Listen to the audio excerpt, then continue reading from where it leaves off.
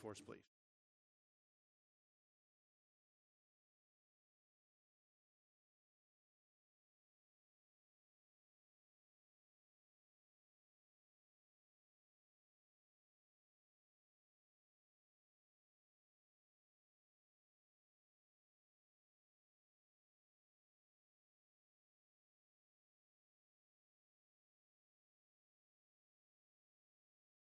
Amen. Thank you. You may be seated unless you celebrate a birthday or an anniversary. We'd like to recognize you. Time.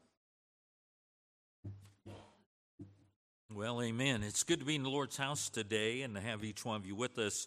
A few things from the bulletin and a few things that are not in the bulletin. First of all, today we're receiving our Christmas missions offering. And so we listed the missionaries that we hope to help with this. Mrs. Quinlan, Mrs. Yarnell, Richard and Joyce Krotz, Richard and Leslie Krotz, and Marty and Glenda Bush. And so if you can give, be a blessing, that would be awesome. And then we have a choir practice on Saturday the 10th at 5 o'clock, and that's in preparation for the Christmas program, which will be next Sunday morning at 10:30. The Word became flesh, and we'd encourage you to invite your friends to come and look forward to a blessing with that cantata. Ladies' Christmas party will be the 15th at my house at 7 o'clock. I encourage all ladies to come and bring a $10 gift and some finger foods. And then the 18th will be the Gilson Christmas, and we'll be receiving gift cards for Walmart, or if you want to make checks out, you make those out to Dan Gilson. And we'll have a donation box up next week that you can put those in. And then we have Patch the Pirate program that afternoon, and looking forward to our kids and their Christmas program. So you want to be here for that for sure. And then Teen Christmas Party, December 21st, be Wednesday night. And then we have a couple of lists on the back table. We have a cleaner list. If you're interested in helping clean the church this next year, we'd encourage you to sign up for that. And then Christmas Day, we will have church service. We'll have one service at 10:30. Afterwards, we're going to have lunch. If you, the church will provide the meat. If you're going to stay, if you could sign up for sides and desserts, things like that.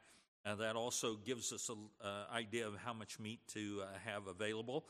And so we're looking forward to a good time Christmas Day, and encourage you to put that down. Prayer needs, ask that you remember to pray for all these, and remember to pray for Mrs. Cooper, and then pray for the Potts family. They're going to bury his mom tomorrow, and I know they would really appreciate your prayers. And so if you'd be praying for Brother and Mrs. Potts, I know they appreciate that. Also, I have a missionary letter that I'd like to share with you.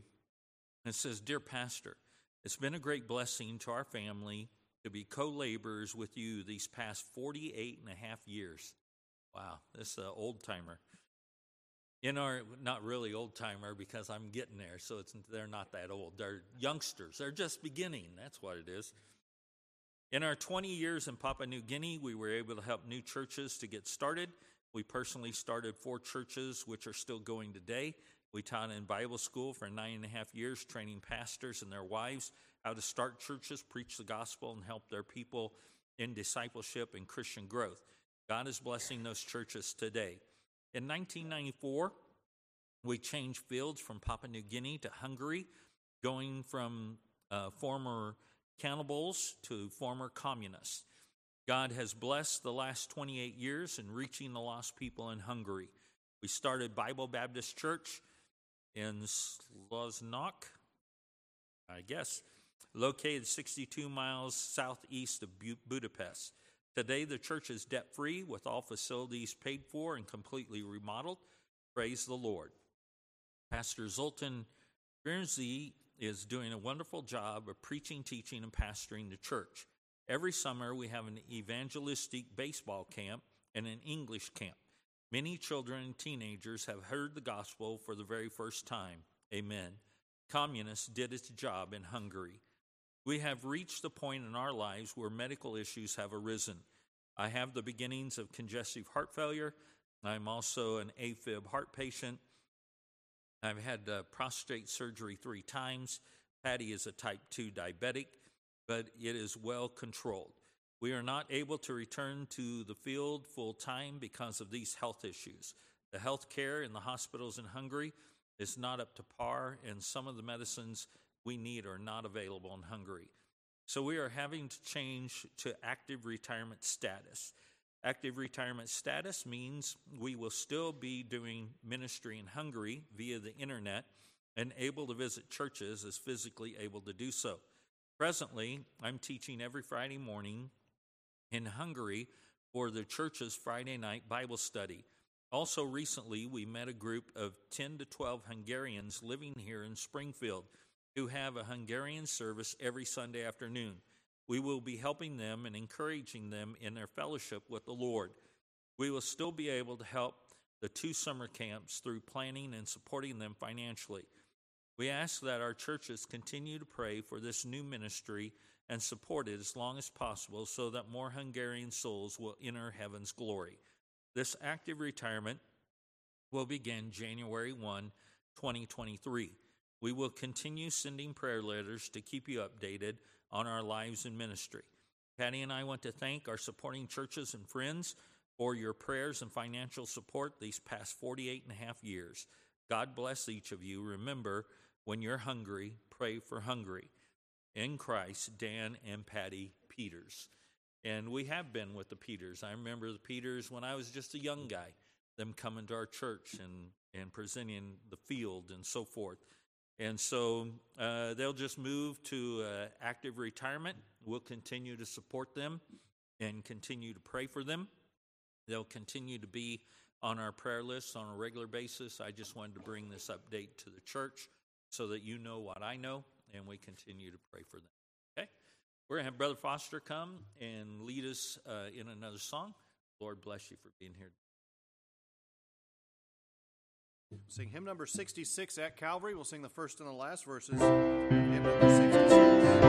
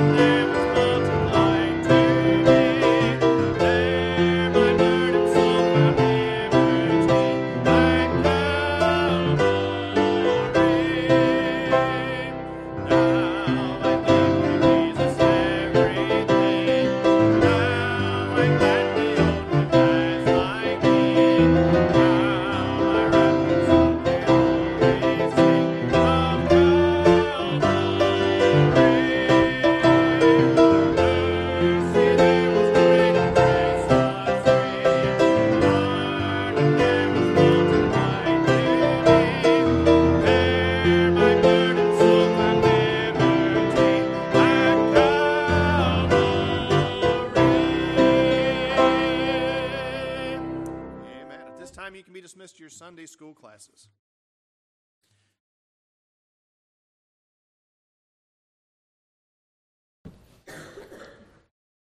All right, for my class, we are going to seek to finish lesson number 6. We have a few of those handouts left. If you need one, raise your hand. And then we also have lesson number 7.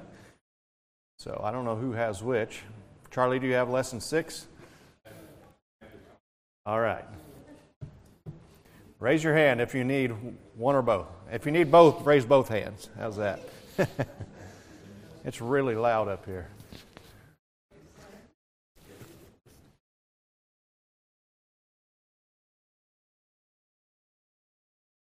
All right, while you're waiting on that, you can be turning in your Bibles to Matthew chapter number 5. And we are in lesson number 6, and this is a lesson on loving your enemies. Loving your enemies. That's not what we desire to do in our flesh, but it's what we're commanded to do by the Word of God. And He would have us to love our enemies as God loved us. He extended His love towards us in that while we were yet sinners, Christ died for us. So Matthew chapter 5 and verse number 43 is where we find our text for this subject. It says, "Ye have heard that it hath been said, Thou shalt love thy neighbor and hate thine enemy.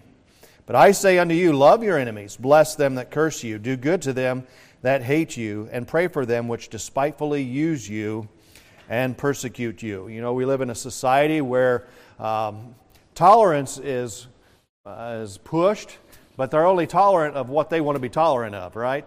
They don't want to be tolerant of Christians and what we believe, but they want us to accept all these ideas of what they're pushing on us today as far as genders and things of that nature. But we understand that we take what we believe from the Word of God, and we need to understand what the Word of God says and adhere to it. And dealing with this topic of loving your enemies, we must understand, as we looked at last week, first of all, God's love, and appreciate the sacrifice of love that He gave. And I certainly hope that every one of us are thankful today for the sacrifice that God made on our behalf.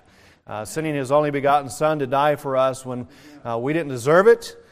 We certainly can't gain it on our own, but God, loving His enemies, sent Jesus Christ to be the propitiation for our sins. So we understood this. I'm not going to go through each one of these again, but we'll just highlight them. We understood and went through the scope of God's love that is extended to all mankind.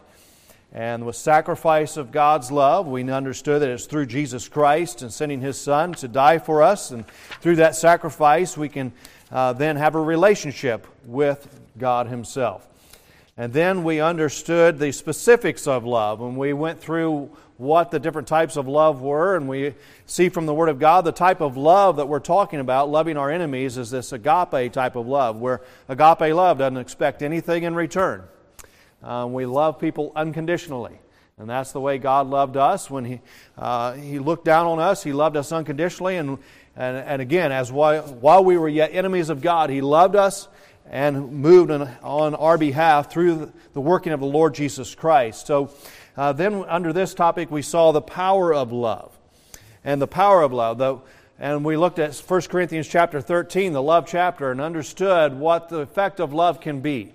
And if we have a heart's desire to impact this world for the cause of Christ, then it must be wrapped up in this love, this agape love that God commands us to have.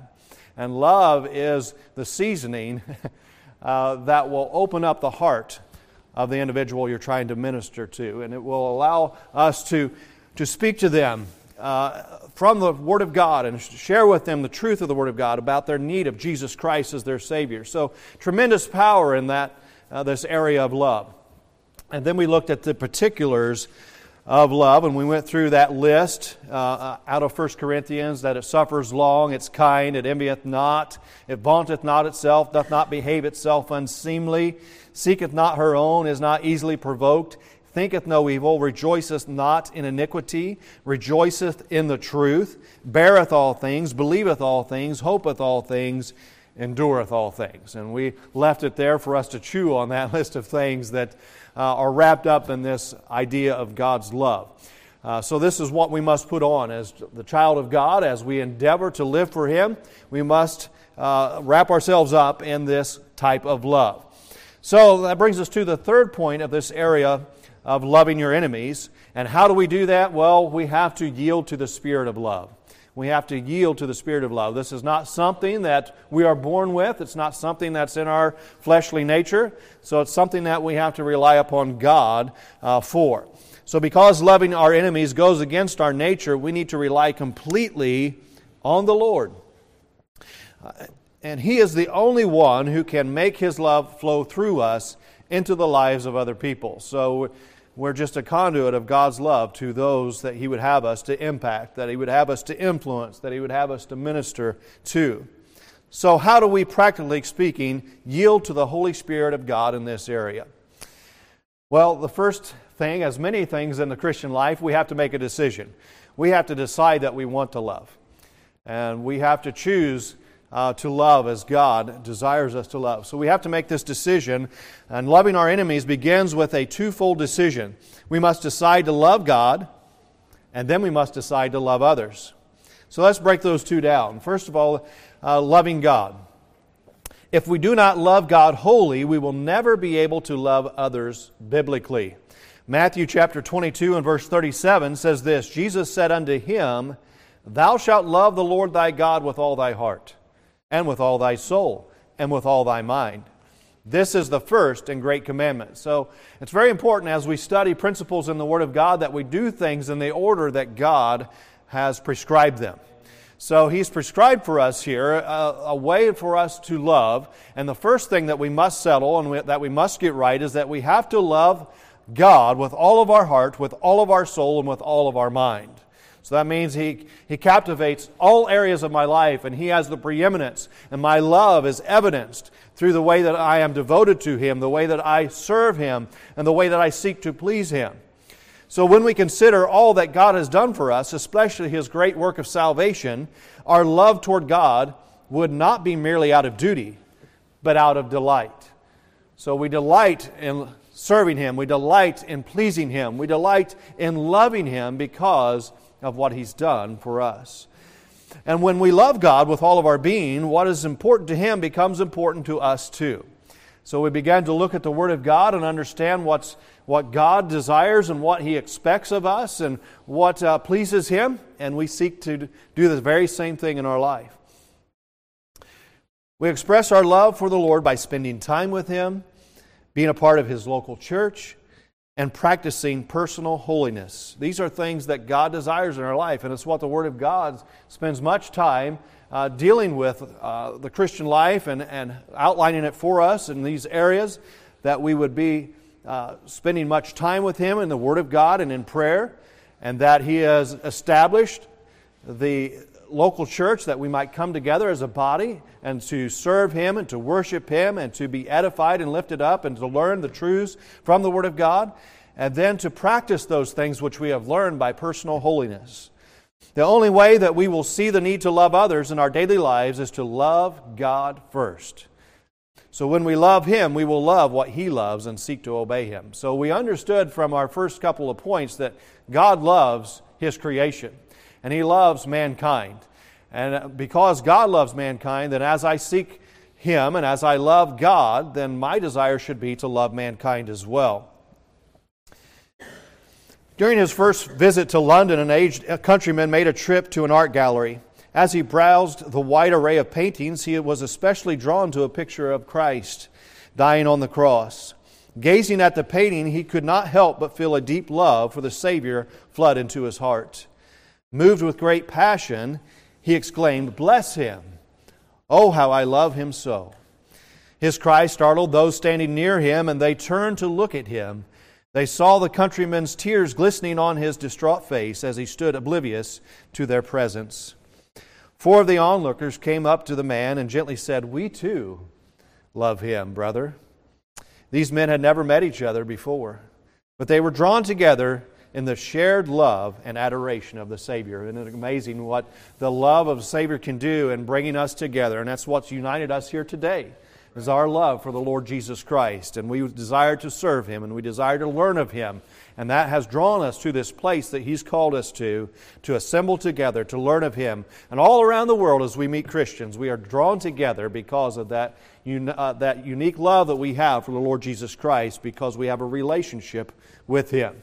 So we have to make a decision to love, and we see that we must love God. And the second decision we must make after we have established our love for God is to love others. So we saw that the first and greatest commandment was to love God, but He goes on. It's followed by the second commandment in Matthew chapter 22 and verses 39.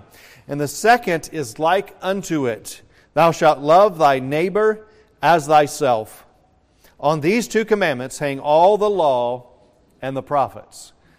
There's a lot of weight hanging on these 2 principles here, loving God and loving thy neighbor.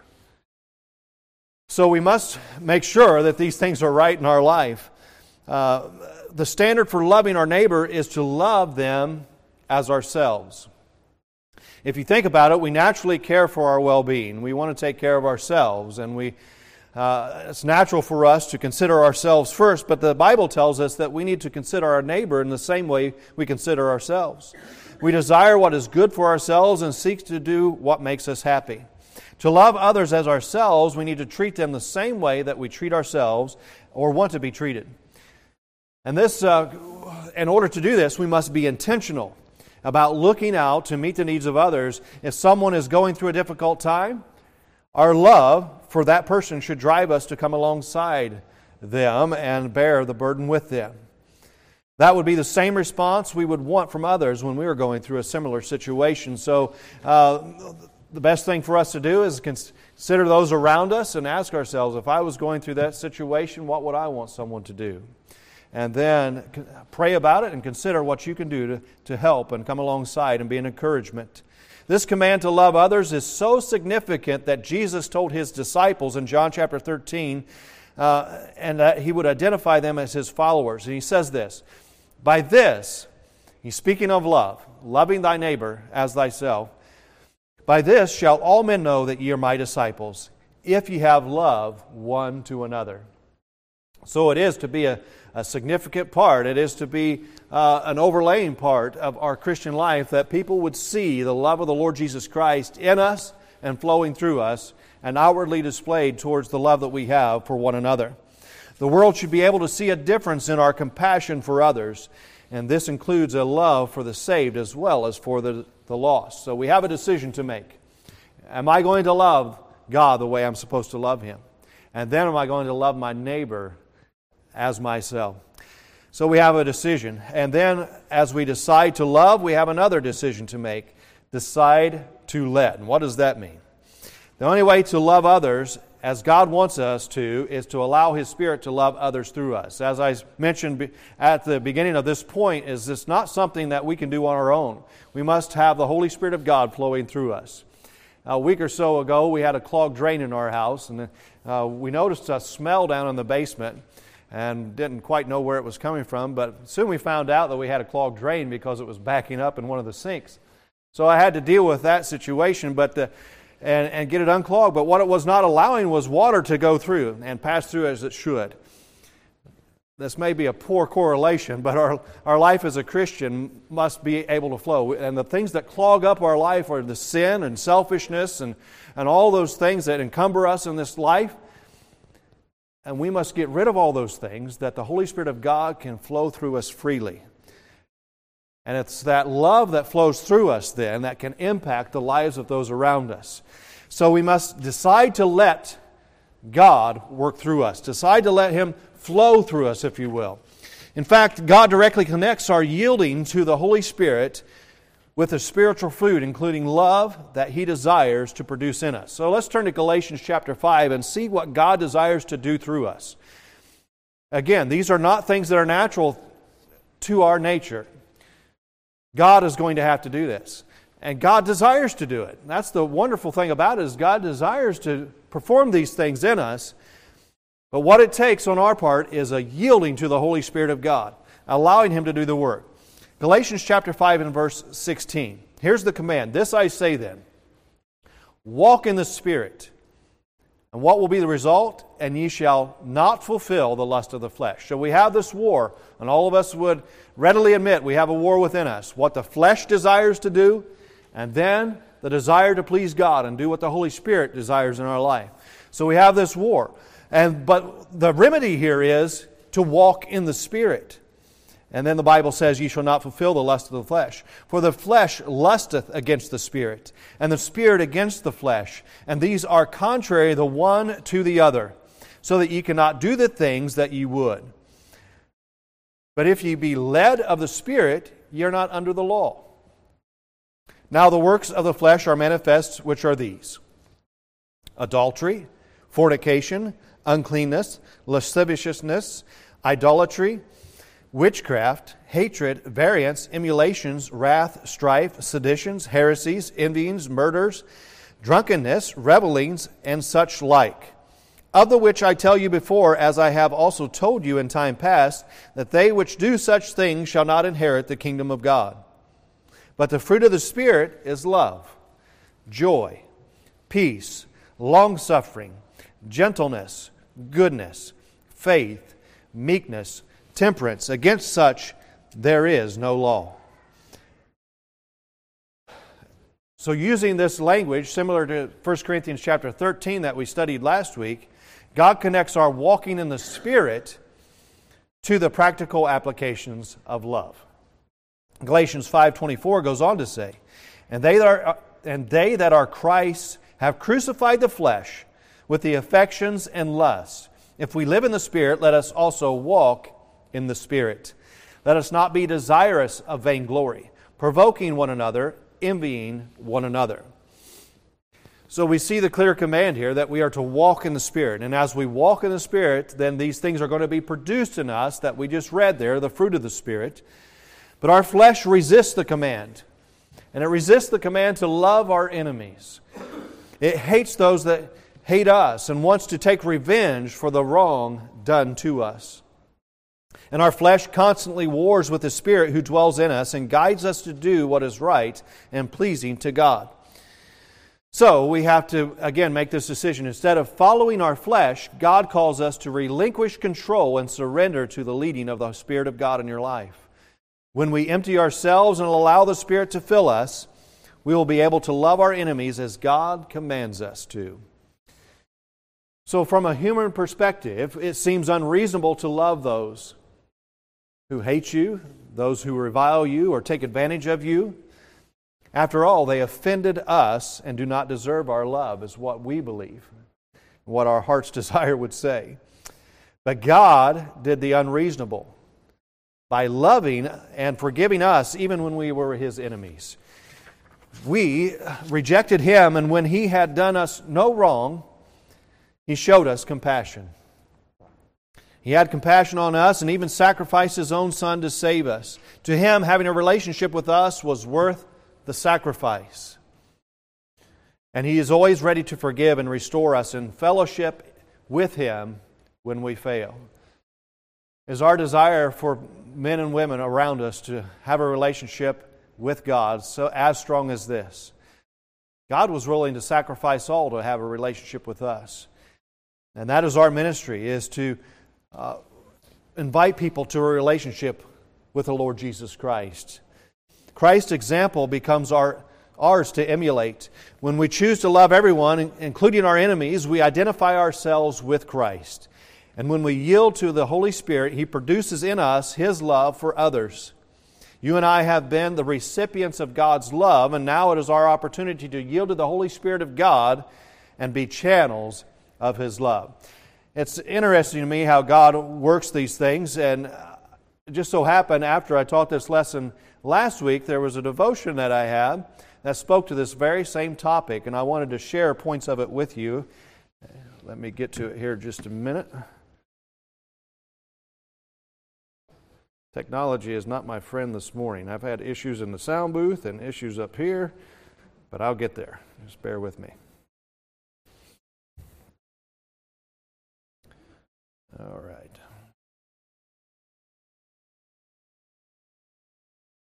There it is.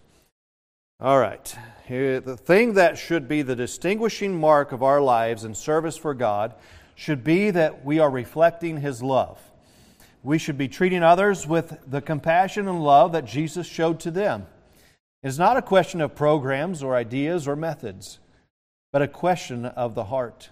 Good methods and even great sacrifice will not produce any lasting benefits unless they are motivated by and saturated in love. Paul wrote, "And though I bestow all my goods to feed the poor, and though I give my body to be burned, and have not charity, it profiteth nothing." So love motivates us to keep going when we feel like giving up. Love encourages us to try again when someone rejects the gospel. Love lightens the load that we carry when we are investing in the lives of others. Love indicates that we are walking under the control of the Holy Spirit, for it is the first of the fruit that He produces in us. Love shows us that we are like Jesus, who extended an invitation to all who would come to Him, meeting them with open arms. The love of God is not just something we receive, but something we are to display to those around us. So you might look at your life and examine this area of love and ask yourself, am I loving the way that God desires me to love? Do I possess that agape love? Am I demonstrating that agape love to those around me? And especially, am I displaying that type of love to my enemies? And if you're like me, I would think we would agree that we have some work to do. And God would seek to improve us in this area of loving as we ought to. That brings us right into lesson number 7. It goes right along with this, and we'll quickly get into it. We won't have much time. But it goes hand in hand with this idea of love. So if we're going to get everything else in our Christian life right and being able to minister, the first thing we must possess is this area of love, the type of love that God showed towards us. So this next lesson is, bless them that curse you, and Luke chapter 6 and verse 27. So if you turn there, Luke chapter 6 and verse 27. So we have the command to love our enemies, and now he goes on to say, and if you would have stayed in Matthew, he deals with this subject right in the following verses where we were. But we'll look at Luke chapter 6 and verse 27, where he says, "But I say unto you, which hear, love your enemies and do good to them which hate you." Then the next verse, "Bless them that curse you, and pray for them which despitefully use you." So the conflict and war is all around us in our society. They've been a part of our human history since the very beginning. And when you look at the start of many of those wars, it's amazing to see, as we look back on them, how insignificant the issue was that started the war. And I don't know if you've heard the old Hatfield and McCoy and all those type of things that go on, those rivalries and the different issues that arise. But we understand that the issue here is that we don't have a forgiving spirit. We don't have a spirit of blessing those that curse us. Sometimes the most trivial matters spark a major crisis between relationships that we have, between neighbors, or between nations. And as ridiculous as it may seem, the same sometimes happens among our relationships to individuals, and sometimes a simple form of misunderstanding or negative communication on the part of one or both parties begins a conflict. I don't like conflict. I don't like to deal with conflict. I don't like to be a part of conflict, so I want to make sure that I'm trying to not create a situation where there is conflict. But the conflicts do arise, so we must understand from the Word of God how we deal with those. Sometimes a simple form of misunderstanding, as I said, creates this conflict. And other times there is a purposeful hurt. So we have a society today that is not afraid to hurt one another in what they say and even in what they do. So they have a purpose behind their hurt, and it leads to deep wounds. In either case, we are to obey God's instruction, and that we just read in Luke 6:28, is to bless them that curse you, and pray for them which despitefully use you. Again, it goes against our nature and what we want to do. We want revenge. We want to get the advantage and get the upper hand. So when others verbally abuse us, our natural response is to retaliate to their faces or behind their backs. But as you might guess, the biblical response is the opposite of our natural inclination. We are to bless them. We have something that's interesting that goes on in our society today with social media, is that a lot of people feel emboldened or empowered to say a lot of things that they wouldn't normally say to someone face to face. So we have this issue, and we need to understand from the Word of God how we are to deal with it as children of God. So Christ demonstrated this response when people not only verbally assaulted Him, but also physically assaulted Him. In 1 Peter chapter 2 and verse 23, speaking of Jesus, who when He was reviled not again. When He suffered, He threatened not, but committed Himself to Him that judgeth righteously. So when we follow Christ, we seek to follow His leading in our life and His footsteps in this area. We show the power of the gospel in our lives. We show what we are under the control of, what we are subjected to. And as children of God, we are not to be subject to our heart's desire or our flesh. The Bible tells us that it's deceitful and desperately wicked, isn't it? So we must be subject unto Christ. And as we are subject to Christ, and we yield ourselves to what He desires, and we yield ourselves in this area of blessing those which despitefully use us. As we consider something to correlate this, we could look at karate, and hopefully you're familiar with that. It primarily involves punching and kicking, but it also uses advanced throws and arm bars and grappling. These moves are designed to take down an opponent when one is threatened. Although most of us may not be trained in karate, most of us are naturally skilled in verbal karate. When someone calls us a name, our natural reflex is to respond by calling him a name back, possibly even a worse name. It is second nature for believers and unbelievers alike, especially when offended, to go back and forth with verbal punches. This retaliatory response, however, is antithetical to God's instructions to believers. It's not what our response is to be. Though it is natural for us to curse those who curse us, with God's help, it is possible for us to respond as Christ did. The instruction of our text verses from Luke 6 is repeated in Romans chapter 12, where it says in verse 14, "Bless them which persecute you, bless and curse not." So it's repeated over and over again through the Word of God of what we must do. The word bless here carries the idea of praising or saying kind things about another. So is your conversation summed up by, could it be summed up by this kindness? You are a kind person. You say kind things, and that ought to be what protrudes out of our mouth. And then the word persecute is broad. It can refer to something as small as minor harassment to something as big as physical persecution. The word curse means to speak evil of. So we see that God's desire here is for us to say kind words to those who ill-treat us or slander us. So how can we bless those who persecute us or curse us? The Old Testament event of the life of David, I think, will help us understand this. And it shows us a principle in action. We're going to read in 2 Samuel chapter 16 and verse number 5. We'll probably not do that today. We're running out of time. It's quite a lengthy passage. But this portion of Scripture is going to help us understand and see this in action.